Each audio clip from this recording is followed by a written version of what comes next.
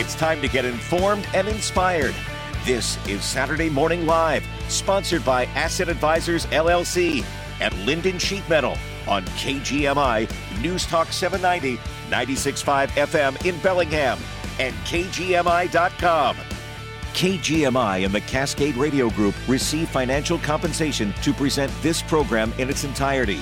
Opinions and information expressed are those of the host and/or sponsors and do not necessarily reflect those of KGMI or the Cascade Radio Group.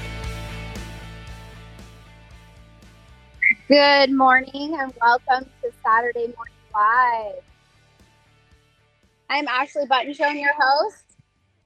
And this morning on with me, I have John Michael Graves. John Michael Graves, he works with Stand With Us, a nonpartisan international education nonprofit dedicated to combating anti-Semitism and educating the public about Israel. John Michael is deeply involved in working with schools to provide resources and materials on Jewish and Israeli topics. He also plays a vital role in assisting students facing anti-Semitism, connecting them with Stand With Us pro bono legal work, and guiding them through the process. With a diverse background spanning from politics to academia to history, John Michael brings a wealth of knowledge and experience to his role as an educator. So please welcome today to the show, John Michael Graves. Good morning, John Michael. How are you this morning? Good morning. I am doing really well. You know, it was funny as I was listening. Can you hear me, Ashley? You might have some technical difficulties. Oh, are we connected? John Michael, are you on this morning? Hi, can you hear me now? I can hear you now. Welcome. How are you this morning? Oh, perfect. I'm doing great. Well, I was just saying, it's so funny as I was listening to this intro from Bellingham. I'm in San Diego, which is quite literally the exact opposite side of the country on the coast. So you're right next to Canada. I'm right next to Mexico. But I'm really happy to be here today. Well, thank you so much for coming on. You know, to the listeners this morning, I was at a convention recently where John Michael spoke on the topic of, you know, Israel and the conflict in the Middle East. And I felt that as we've got, you know, universities and colleges around the nation supporting Hamas, and the topic has become kind of a hot one, I thought we would invite John Michael on the radio to talk about Israel, the land, its history. So this actually is going to be a multi-part kind of series that we're going to do. We're going to dive into the history of Israel. So thank you so much for coming on. We're going to take our first break real fast. And then when we come back, we're going to just dive right into the history of Israel and how it got started. So we'll be right back. High interest rates got you down for the count? Wilson's Furniture's President's Day sale is the answer to get you up off the floor and onto new and so comfortable furniture. Now during the President's Day sale, Wilson's is paying your sales tax and giving you same as cash financing. That new mattress you've been thinking about? Boom. Get a queen-size Tempur-Pedic for only $55 a month. Has that sofa you've had since The Sopranos were on finally gone and died on you? Wilson's has a power reclining sofa, love seat, and recliner set that'll make you feel like you're sleeping with the fishes for just $75 a month. And if your patio set was blown away in that last windstorm, there's a beautiful 5-piece patio set at Wilson's that's yours for only $35 a month. No interest and no sales tax add up to huge savings at Wilson's. Stop in now during the President's Day sale and save. Wilson's open 7 days a week on Pacific Highway in Ferndale. See store for financing details. Available OAC. At Number One Automotive Body Repair, we know you're a great driver. The creme de la creme, the cream of the crop. Dare we say, F1's 2024 hotshot, but everyone else on the road? They're not you. And when they ruin your day, we're here to help. Bellingham's Number One Automotive Body Repair is the premier location for all your collision repair needs. Learn more at numberoneabr.com, part of the Number One Collision Group. When you buy a Subaru, you're buying more than a vehicle. You're buying safety for your family, an investment that will hold its value, and something that will last a long, long time. In fewer words, you're buying trust. According to Consumer Reports, Subaru has been ranked the 2023 best mainstream automotive brand, and the Subaru Outback has been named a 2024 recommended model. For a limited time, you can celebrate them both with special offers during the Subaru A Lot to Love event at Dewey Griffin Subaru, on now through April 1st. Stop into Dewey Griffin Subaru and find out how you can get up to 1.9% APR financing on select new 2024 Subaru Outback models. Plus, when you purchase a Subaru from Dewey, you'll be supporting a local dealership that supports our local community. Dewey Griffin Subaru. Community-minded, community-driven, and the only Subaru certified tire and service center in Whatcom County. Learn more at Subaru.com/CR. The opinions expressed on this program are not necessarily those of KGMI or the Cascade Radio Group. Welcome back to Saturday Morning Live. I'm your host, Ashley Butenschoen, and today on the show with me, I have John Michael Graves, and John Michael and I are going to talk about Israel and the conflict in the Middle East. We're going to start not really with the conflict as it is now, but we're going to jump back to more of the history of Israel and the conflict that it involves now, but where it all started, how we got where we are. And so, John Michael, can you tell me, let's start with what the Jewish connection is to the land. Let's start with the history on that. Yeah, absolutely. Definitely. I know you hear, very well said, Ashley, you hear this all the time within the news, within the media, talking about Israel when it's this exceptionally small country that a lot of people actually don't know anything about. First and foremost, that the Jewish connection to this land goes back over 3,000 years, right? The story of Israel is kind of just rooted in the heritage and the indigeneity of the people and that land. What many people not understand is that the Jewish people are indigenous to this land, right? We've had a continuous presence within modern-day Israel and the West Bank, Judea and Samaria, and Gaza and surrounding areas. We've had a continuous presence there for over about 3,000 years, right? I mean, Israel is loaded with archaeological digs. There's literally tons of evidence that exists if you just do this. And the state of Israel, and many friends of mine who are archaeologists, I actually was able to go and look on one of these digs this last summer. You can see the Jewish connection. You see ancient forms of Hebrew. But what do I mean about a group that is indigenous to this land? We're all familiar with the indigenous terminology used for Native American, right? Right. So how does this apply to the Jews within Israel? Well, the language that the Jewish people speak, Hebrew, was developed in this land. The traditions and customs and culture of the Jewish people is rooted within the land of Israel. The Hebrew calendar is a lunar solar calendar that goes around the central geography of Israel. If any of your viewers or listeners are familiar with the holiday of Sukkot, this is where Jewish families are commanded to go build a sukkah, which is basically like this tent hut outside of their home to represent the wandering in the desert. We do this every single year during the high holy days. It happens in a really, really cold time for us. In Seattle and other places. And it's because this is supposed to be celebrated and represented in the Middle East, right? I always make the joke, it's why you're freezing in the sukkah, because you're not supposed to be doing it in Minnesota, right? And so we have all of these traditions and customs when we pray, and especially religious Jews, when they pray 3 times a day, they face Jerusalem, right? They face east. Right. Even when I was growing up, my parents would say, where is east? And we would go and we would face towards it during our prayers. Israel, the land of Israel, is mentioned in all of our prayers. We call it Eretz Yisrael. We call ourselves Am Yisrael, the people of Israel. This is a very central focus of Jewish heritage, but Jewish culture, tradition, and practices. We end our most important holidays every single year with the phrase L'Shana Haba'ah B'Yerushalayim. Next year, maybe celebrate this in Jerusalem. We end Passover with this. We say this sometimes during Yom Kippur, depending on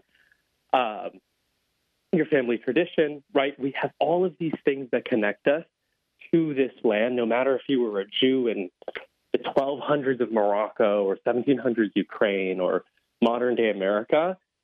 Right, it the is coming integral home. to your identity, exactly. Yeah. This coming home. And so there's this idea of Zionism. Maybe you've heard this. Yes. This is sort of what's being talked about recently a lot, especially on the far left. And you also sometimes see it in the far right. But now we're seeing the modern manifestations of this on college campuses.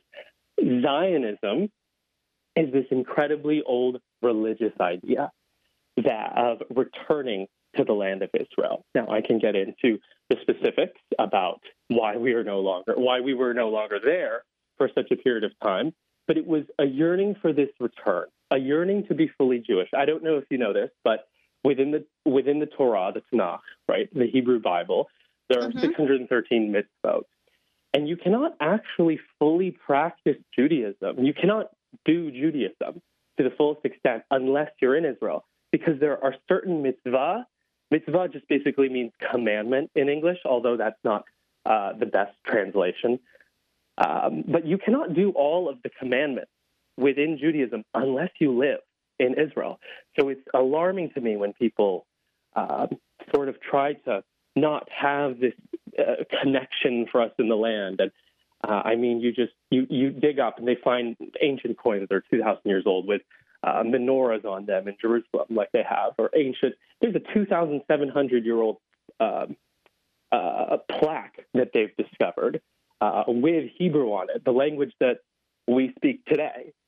And so the connection is very apparent, more so than many other cultures, even with land. Judaism is a very land-centered ethno-religion at many different, depending on, what you choose to look at, incredibly connected. And so this idea of religious Zionism, this return home, to be with the Jewish people, to do Judaism to the fullest extent, right? Is that journey. So it's really, I mean, really baked in that you're in that geographical place to fully be practicing. Mm-hmm. Exactly, because this is where the Jews became Jews. Right. Beforehand, we were Hebrews. If anyone's familiar with the Prince of Egypt or the Bible, and then this is where the Jewish people become the Jewish people themselves, because before that we didn't receive all of these different things like the Torah, the oral Torah, etc. I could get into that, but this is where our culture developed. This is where our practices stem from. This is the language that we speak where it was created. This is where we still talk about today. Right. It's quite literally, for even the more religious Jews, not the more secular Jews, the promised land given by God, Hashem, the name in Hebrew, given by God to the Jewish people. Right. Okay. So we see, you and I were talking about this a little bit. What we see, so we have this deep and very ancient connection to the land, where you've got indigenous Jewish people there. But then there was, they were kind of MIA for a bit. So what happened? Yeah, no, that's the best way to put it. So what essentially happened was there were these different kingdoms, the kingdom of Israel, the kingdom of Judah. This is actually where we get the name Jews, if your listeners didn't realize. The modern-day West Bank, the historic names of them are Judea and Samaria. You may be familiar with these terms from the Bible. Mm-hmm. And we are the Jews from Judea. And that was largely what the region was called at the time. And so people who were from there were Judeans. And so you had these different Judean kingdoms. Obviously, we're all familiar with many of them, like the Davidic dynasty, right, of King David. Now, this is not, regardless or not if you are religious Jew or not, we can prove archaeologically the Davidic dynasty. In fact, that's where we really can start to prove things archaeologically. Before that, You just have to have faith in what the scripture says. But beginning with the Davidic dynasty, we actually can start showing this real concrete archaeological evidence of this ancient Jewish connection to the land. And so we have different kingdoms, and I won't belabor you with the stories. They're very interesting, and there's a lot of them. I had to open up the Bible to read some of them. They're fascinating. And so eventually, us Jews were sort of hanging around here in the Levant area at the time. And then different colonial forces keep coming into this land and trying to take it over. Ultimately, there's the story of Hanukkah, many people might know, with the Hellenistic Greeks trying to come and Hellenize the area against Judaism, and then this is the whole Maccabean revolt, etc. But really, where we focus for when the Jews are expelled outside of Judea is around starting in 70 CE, 70 AD. Your listeners might be familiar with the term. Okay. And what happened was there were these groups of Roman emperors, because the Jews started to get antsy about this colonial rule. If you remember from the New Testament, in which Christians follow, there's the entire Roman colonial occupation. They get there about around 60 to 90 years before the ministry of Jesus, right? And so that's why you have Pontius Pilate and these things. So before that, there was an independent Judean kingdom, and then comes the Roman occupation of the Jews in the area. And then this occupation sort of stays, and you have some Jews really not liking this, and so they try to sort of rebel against Roman rule. Now, the Roman emperor at the time in around 67, 70 CE AD gets really upset with this, and he decides to go in, quell these different rebellions, destroy the Second Temple, the Beit HaMikdash, or what we call it in Hebrew, and remove Jews from this area of Jerusalem. Now, this is the first expulsion, Jews from Jerusalem. Some Jews are able to remain in Jerusalem. There's some things there. However, now we have Jews on what we would say in Israel, the periphery, right, of this area. Mm-hmm. And so, eventually, continually, we also begin to get upset about what is happening until there is something called the Bar Kokhba revolt, or the Bar Kokhba revolution. People wouldn't really call it a revolution. But the Bar Kokhba revolt, which is another group of Jews who get fed up with this Roman rule and Roman occupation. This is occurring around like 131, 135, Common Era AD. And the Romans now, exceptionally, under Emperor Hadrian, get incredibly miffed, right? And so they decide, well, the only way we really can quell this continual Jewish insurgency within the Levant is if we go and basically raze their structures and cities to the ground and expel them. And so that's what Emperor Hadrian does in 135. He sends down Roman guards and uses the ones that are already there, of course, and he starts destroying Jewish buildings, Jewish facilities, other makeshift Jewish places of worship, because now that there is no Second Temple, there is no Beit HaMikdash, there is no more sacrificial cult, Judaism becomes a much more localized and personal thing that is yearning about the rebuilding of the next temple, right? Judaism used to just be really focused, centered in around also the Beit HaMikdash, which is a part of also why it's another one of these land-based cultures. But now it becomes more localized after 70, and then exceptionally so in 135, when he decides to start destroying all of these Jewish artifacts and Jewish places and expels the Jews as sort of a way to really, really try and quell any rebellion for this really backwater outpost within the Roman Empire. And then... And so just for our listeners real quick, John Michael, this is all what it would be modern-day Israel, correct? This is what would consider be modern-day Israel and the West Bank and Gaza. You could also include historic Israel, actually. So there's this term we use in Hebrew called Eretz Yisrael, which just means land of Israel. And actually, this is a bit bigger than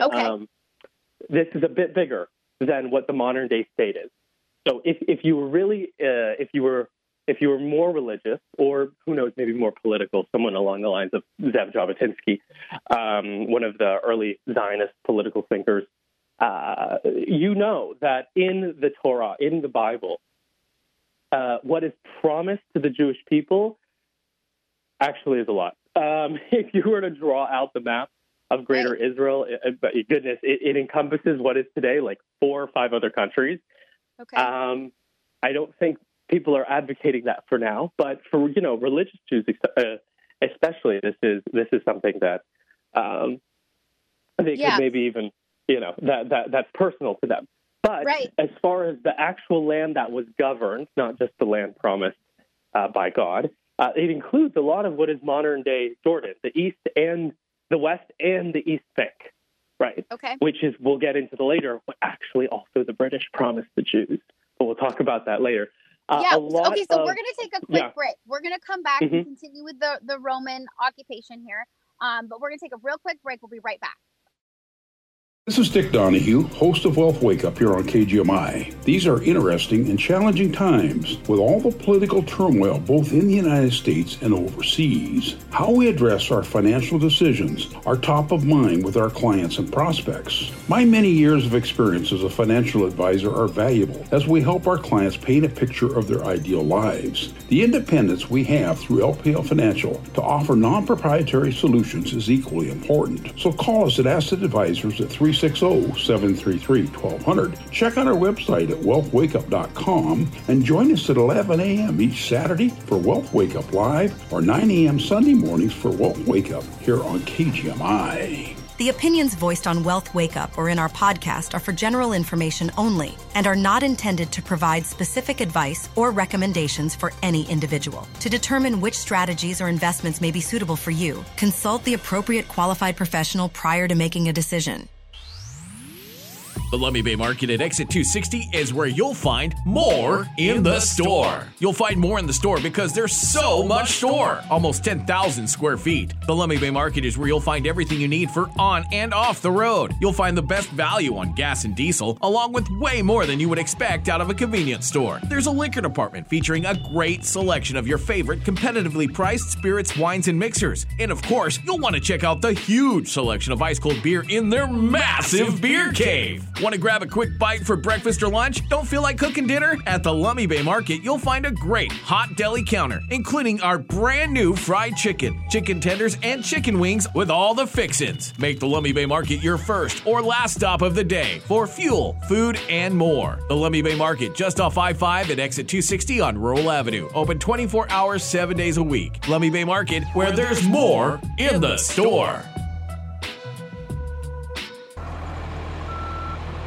Ready to build that new home? Do you want precision site preparations, seamless drainage systems, and sturdy house foundations? Honcoop Gravel is your answer. Experience is the difference of their full-service civil contractors and state-of-the-art heavy equipment. With over 45 years of service, they ensure quality done right the first time. Honcoop Gravel, the professional team you want for your next project. In Linden or at honcoopgravel.com. The latest local news and important topics of the day from the West Mechanical Studio. No gimmicks, just the highest quality systems, 0% interest finance, and a 100% satisfaction guarantee. Rely on West Mechanical Heating, Air Conditioning, and Electrical. Contact them today at westmechanical.net.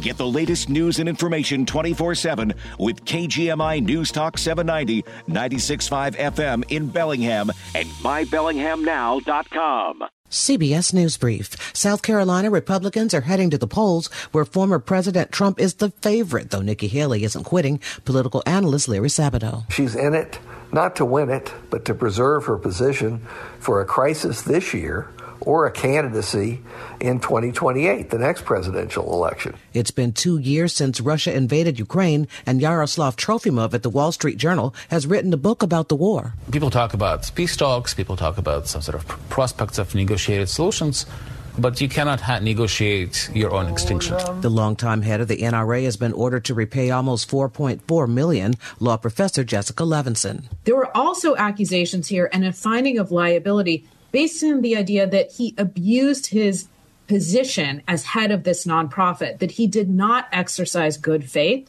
and that he breached something called his fiduciary duty. CBS News Brief. I'm Allison Keyes.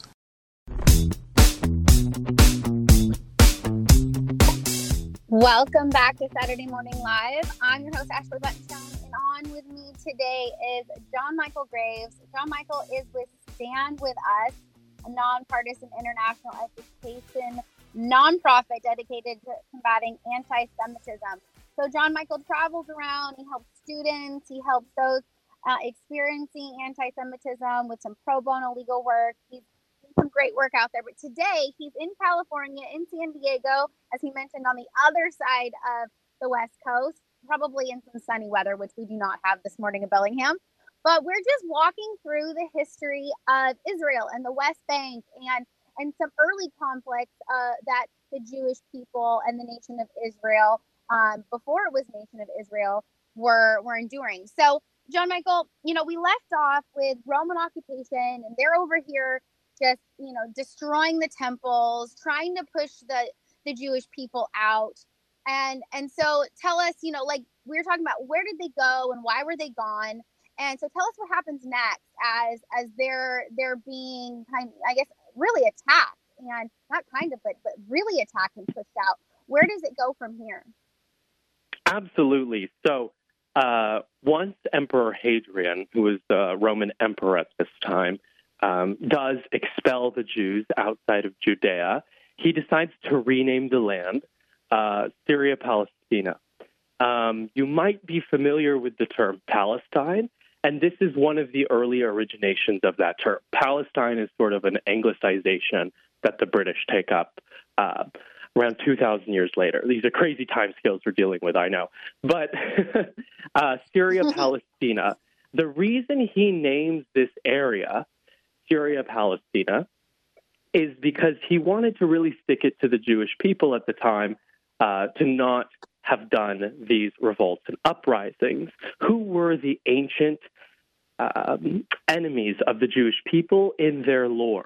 It was the Philistines. Philistine actually means, it's an old word that's rooted in the Hebrew word for invader. The Philistines are this ancient seafaring people who actually... That's David and Goliath, right? That's exactly. David and Goliath. Yes. Everyone is familiar with this. They actually, funnily enough, originate from Greece a long time ago, if people didn't know that, but arrived in the Levant sometime. So he names this Syria Philistina as sort of a mockery of the Jews at the time. This is if, another country today had come to the United States, taken it over, and renamed it King George Land, right? This is sort of the thing that Emperor Hadrian is going for.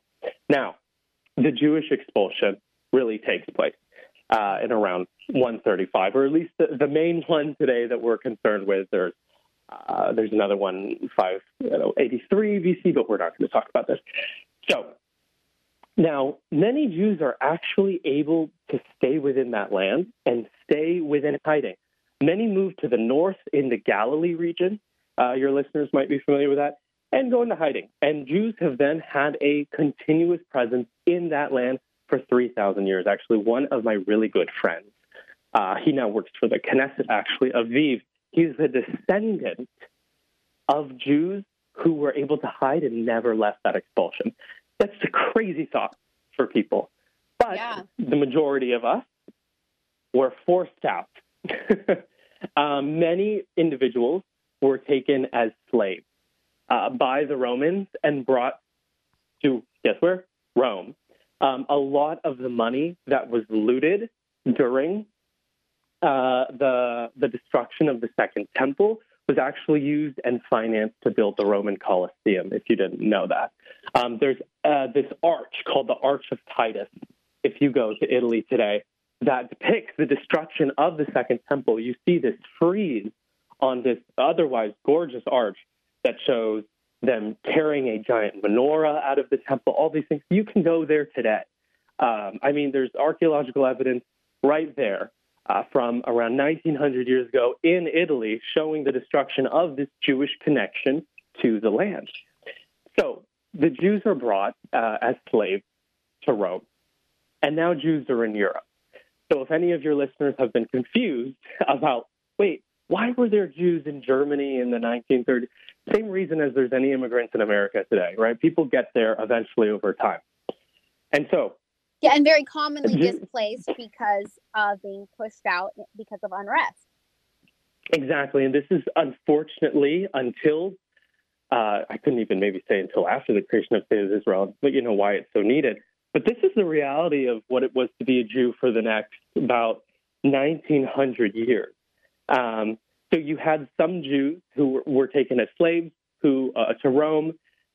This is then what we know as a lot of the Ashkenazi Jews, because afterwards they move upward into the north in this place in Germany called Ashkenaz. There's a bottleneck that happens where their numbers really dwindle. And then from there, they spread throughout all of Europe. And then there are some Jews called Sephardic Jews. They travel all throughout across the North African continent to get to a place, Spain, or Sefard in Hebrew, as we call it. And eventually, actually, the cartographers of Christopher Columbus's journey to the New World, all of them were Sephardic Jews, all the people who made his maps. And it was actually, if it wasn't for Sephardic Jews, Christopher Columbus would have never come to the New World. Depending on your politics on Christopher Columbus, I guess it's a good or bad thing, as we know today. But let's give them a pass. They didn't know if you align there. But anyway, so yeah, a lot of if it wasn't for financiers at the time, the treasurer of the Spanish monarchy under King Ferdinand and Queen Isabella was Sephardic Jew, same thing. And we can see. Now, then there's another Jewish group, and these are the main Jewish groups, called Mizrahi Jews. These were the Jews that maybe stayed a little bit closer to home, and they went Eastern. Mizrahi in Hebrew just means Eastern, right? And so these were the Jews of Babylon. These were the Jews of Saudi Arabia, of the Hejaz, as they used to call it, the Tamani Jews of Yemen. At one point, right before the creation of the State of Israel, Baghdad was 40% Jewish. The intellectual hub and a lot of the creations of art and culture and science in the Middle East, and specifically out of Baghdad, was the creation of many Mizrahi Jews. And so these are the main distinct Jewish groups, all under still Am Yisrael, the people of Israel. And funnily enough, they do DNA tests between these different groups, and they show Ashkenazi Jews have more in common DNA with other Jewish groups than the European countries they resided in. So Jews in France share more DNA with Persians than they do with French people. It's fascinating, isn't it? Even though they may ostensibly, for some people, pass as white or how it is, genetics is different from phenotypical display. And this just continues to go to show how the Jewish people, no matter where they go, they were all connected to each other. I mean, if you look at, there was, in the 1500s, this synagogue in Egypt, a recent archaeological discovery, they showed that there was Ashkenazi Jews who visited from Germany who left Yiddish writing. And so, the Jewish community has always been this interconnected on a global scene. Baghdadi Jews would go and visit France, and it was really one Jewish people, and that's what we always consider ourselves, a people. Whether you are a Mizrahi Jew or a Sephardic Jew or an Ashkenazi Jew, you view yourself the same. Your diaspora experience, diaspora just means Jews living outside of Israel, is actually a word created just specifically for this. Eventually, other groups took it up. Mm-hmm. A couple years ago, my family did their, whole DNA test, and we had like a small percentage of European Jewish, and I was always like, "What in the world is that?" And so now it makes sense. Exactly, and so now you have an ancestor who was taken as a slave from ancient Judea, who was brought to Rome, who migrated up to maybe Germany or some other place and married one of your ancestors. And that's, the beauty of humanity. It's a really long, complex tapestry. Unfortunately, everywhere the Jewish people went, they faced anti-Semitism. Mm-hmm. They faced this hatred of being different. And that's no biblical. Matter where they went. The persecution, that's very biblical, right? So it's so sad to see. So when we talk about even, so further persecution, where do we get to the point where, so right now we've got the West Bank, there's not really a Jewish presence, they're hiding. So what comes next? There's, I guess, Islam, and there's a big clash, right? Yes. So there's sort of two stories that then begin now that converge later. This is the perfect segue. Thank you. What we see on one hand, story sort of A, let's say, is the Jews are experiencing this diaspora. Now, they do come back. Some do in waves. But it's not massive waves just yet. These are particularly the very, very religious Jews who go back. And we see this on record of really every century of the past, millennia. Jews are returning to the land of Israel. And so there's this story A of anti-Semitism reaches such a boiling point for the Jews of the world that they start to look home. And then this is sort of leading to the development of the state of Israel, which we can break down. Okay, so let's take a break. Mm-hmm. Let's pause here. We're going to take our last break, and we're gonna pick this up right as soon as we get back. So we're going to take our last break. We'll be right back. When you buy a Subaru, you're buying more than a vehicle. You're buying safety for your family, an investment that will hold its value, and something that will last a long, long time. In fewer words, you're buying trust. According to Consumer Reports, Subaru has been ranked the 2023 best mainstream automotive brand, and the Subaru Outback has been named a 2024 recommended model. For a limited time, you can celebrate them both with special offers during the Subaru A Lot to Love event at Dewey Griffin Subaru, on now through April 1st. Stop into Dewey Griffin Subaru and find out how you can get up to 1.9% APR financing on select new 2024 Subaru Outback models. Plus, when you purchase a Subaru from Dewey, you'll be supporting a local dealership that supports our local community. Dewey Griffin Subaru. Community-minded, community-driven, and the only Subaru certified tire and service center in Whatcom County. Learn more at Subaru.com/CR. Craving cash? Yearning for excitement? Treat your heart's desire to a share of $70,000 in cash and free play. Join us for hourly hot seat drawings every Wednesday in February from 4 to 7 p.m. Every hour brings 7 new guaranteed winners. 7 lovely wins for 7 lovely winners. The results are in, and you voted us best casino and best stake in the Northwest. Thank you all for your support. Silver Reef Casino Resort, located off I-5 exit 260. We've got that. What does your dream getaway have? Luxury hotel rooms, elegant suites, and relaxing spa? We've got that. World-class Wine Spectator Award-winning steakhouse? We've got that. Washington's premier golf destination? We've got that. How about the newest slots, table games, and exciting promotions? Oh yeah, we've got those too. Visit Silver Reef Casino Resort and hit the getaway jackpot. Silver Reef Casino Resort, located off I-5 exit 260. We've got that. Welcome back to Saturday Morning Live.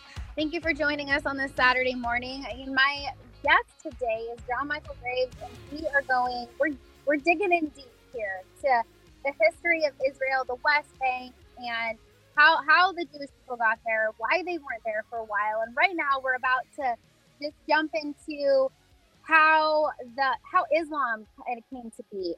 and in the West Bank in that area. So, John Michael, thank you again for being with us straight from California.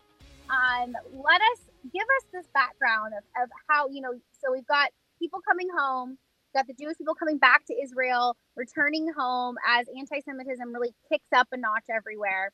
So where do we go from here? Yes. So there's sort of these two parallel stories that are happening. And the first one really doesn't come into an end. One could say it really doesn't end, but it doesn't really come into its full culmination until the 1900s. That massive influx of returning home, because anti-Semitism is just reaching a boiling point, and eventually, we know, another massive influx after the Holocaust. But there's another story. When we're talking about the Israeli-Palestinian conflict, eventually what we are going to get into one of these days in the future, there's a second group there. There are the Palestinians, right? And there's this second people. And people are a little bit curious of, wait a second, I'm a Christian, let's say. I'm very familiar with the Jewish connection to this land. I understand, I read in the Bible that Jews have always been there.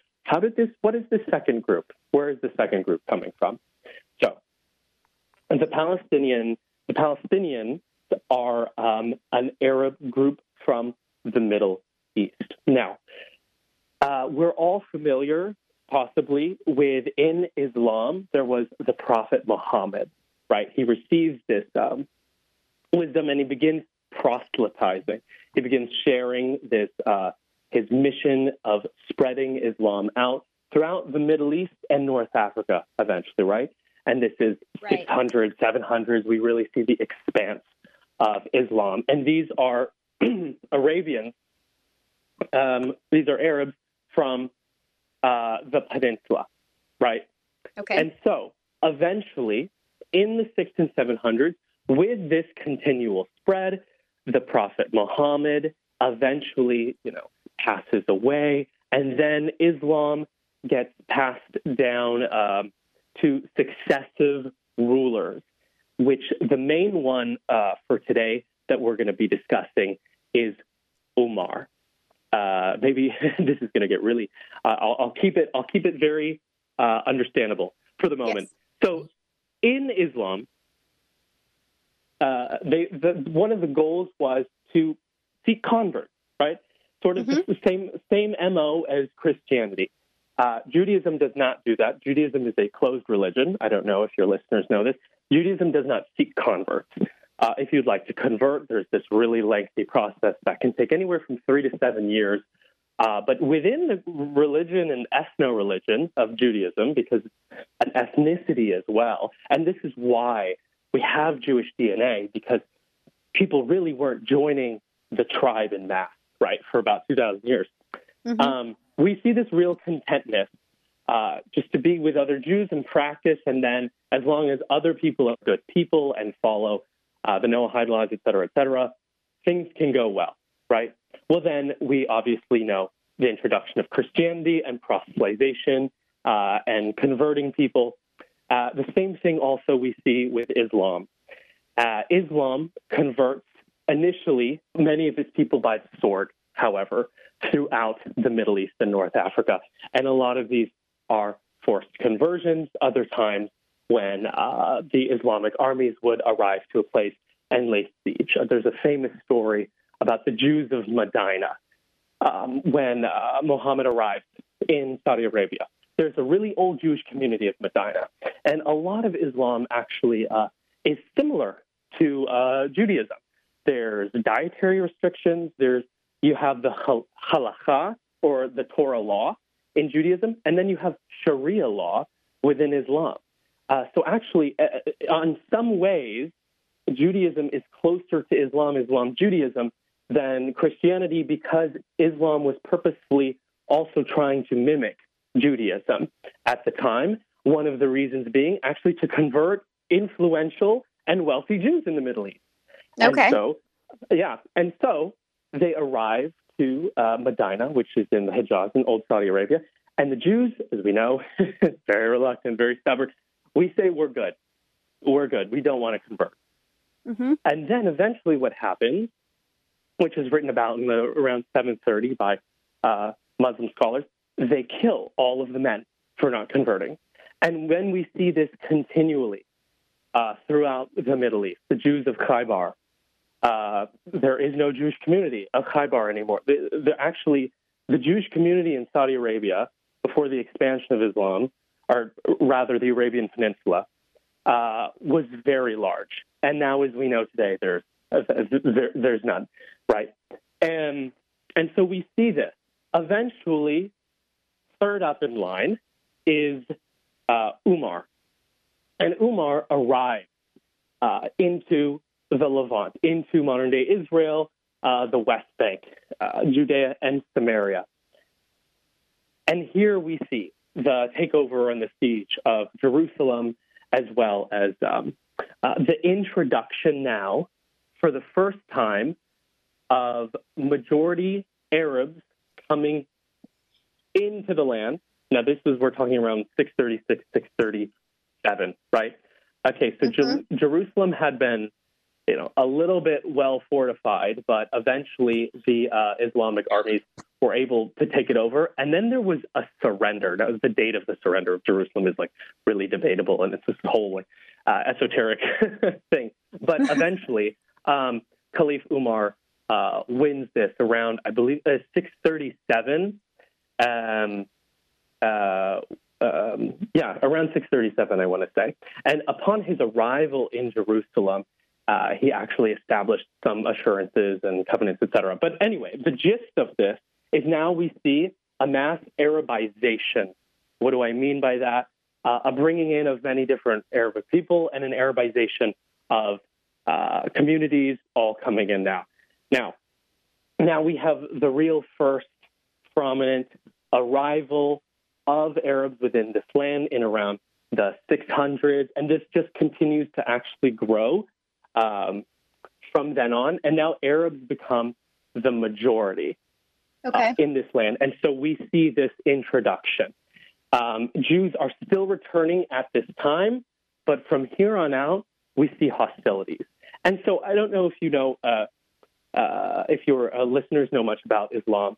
There is sort of this tradition, there's their rule, where they would come in and they would build their temples upon the holy sites of the other religions that they conquered, whether it be Christian or Zoroastrian. What were you saying? Is them marking their territory, really, right? I mean, they're trying to take over, expel any other religion. Yeah, absolutely. So historically, that's what they did. It was very common in these armies at the time, and it was saying, we're the new people now. This is the site that you're very familiar with. And so eventually, the holiest place in Judaism, the Beit HaMikdash, where the temple stood, where the Western Wall, or the Kotel, we informally call it, that's one of the supporting walls of the ancient temple, if your listeners didn't know. They come in and then they build Al-Aqsa Mosque in the Dome of the Rock onto this, and they declare it as a holy site. Now, this place is written in the Quran, and it is believed to be, according to devout Muslims, the third holiest site in Islam, right? And so now, why is this? Well, because Muhammad had taken a midnight journey over one night to the city of Jerusalem just before he died, and he ascended up into heaven from where the Dome of the Rock currently now sits, right? Okay. And so this is, after Medina and, the first two areas, we have the third. Okay. And so now you have the third holiest site in Islam, which is now this massive, huge, growing religion that's spreading all throughout North Africa and the Middle East and further, upon the first holiest site of this another group of people who are not going to ever give their connection up for this land. And then this is when we see now, just for centuries continuing forward, tensions really start to rise between these two groups of people. Right. And this is more of a little bit of the modern day tension that people know about. It's that big golden dome that you see in Israel. And so people, that's a landmark people can really identify that they know of. So this is, I mean, I guess I kind of always wondered why Israel, why they didn't, and this is maybe just my ignorance, but why they didn't just say, this is no longer going to be that site. This is a Jewish site. And so we only have a few minutes left here before we are jumping off. But I guess maybe you could tell me, or maybe we'll save it for later. But that's something I'm curious about. Like, why has Israel not said no longer is this going to be sacred to Islam? Absolutely. And at first, I think this is a great place to leave off because it starts these two stories. It starts now the building of political Zionism and eventually the Jewish return home, which is now Jews then will become the majority, which adds another complex layer to this, and as well as the growing nativization, the growing connection now for Palestinians to this land, and those converge, and that's where we're going to pick it up off next time, and that's just going to be filled with stuff. But to answer your question, for a couple reasons, I would say. One is strategic, and that might be the main one. There are 15 million Jews in the world. Right. There are over 1 billion Muslims. And the third holiest site for over 1 billion people, when you are 15 million people, I mean, if Israel, first of all, did anything to this site, they would not maybe exist tomorrow. Yep. Okay, so the math, I get it. It's the math right now. I understand. Yeah. Absolutely. Okay, so we're gonna jump off here, but when we come back in a month, I invite all of you to come back and listen. We're gonna dive into World War I. We're gonna continue about the Jews coming home. And we're going to dig in deeper so that we can get to the modern day conflict that's going on. So, John Michael, thank you so much for coming on. I really appreciate it. And I hope you enjoy your time in California. Anything you want to say before you go? No, I'm so happy to be down here and not up there. Okay. Yeah. I'm leaving for California today. Maybe I'll come join you. All right. Thank you all so much for listening. Have a wonderful Saturday.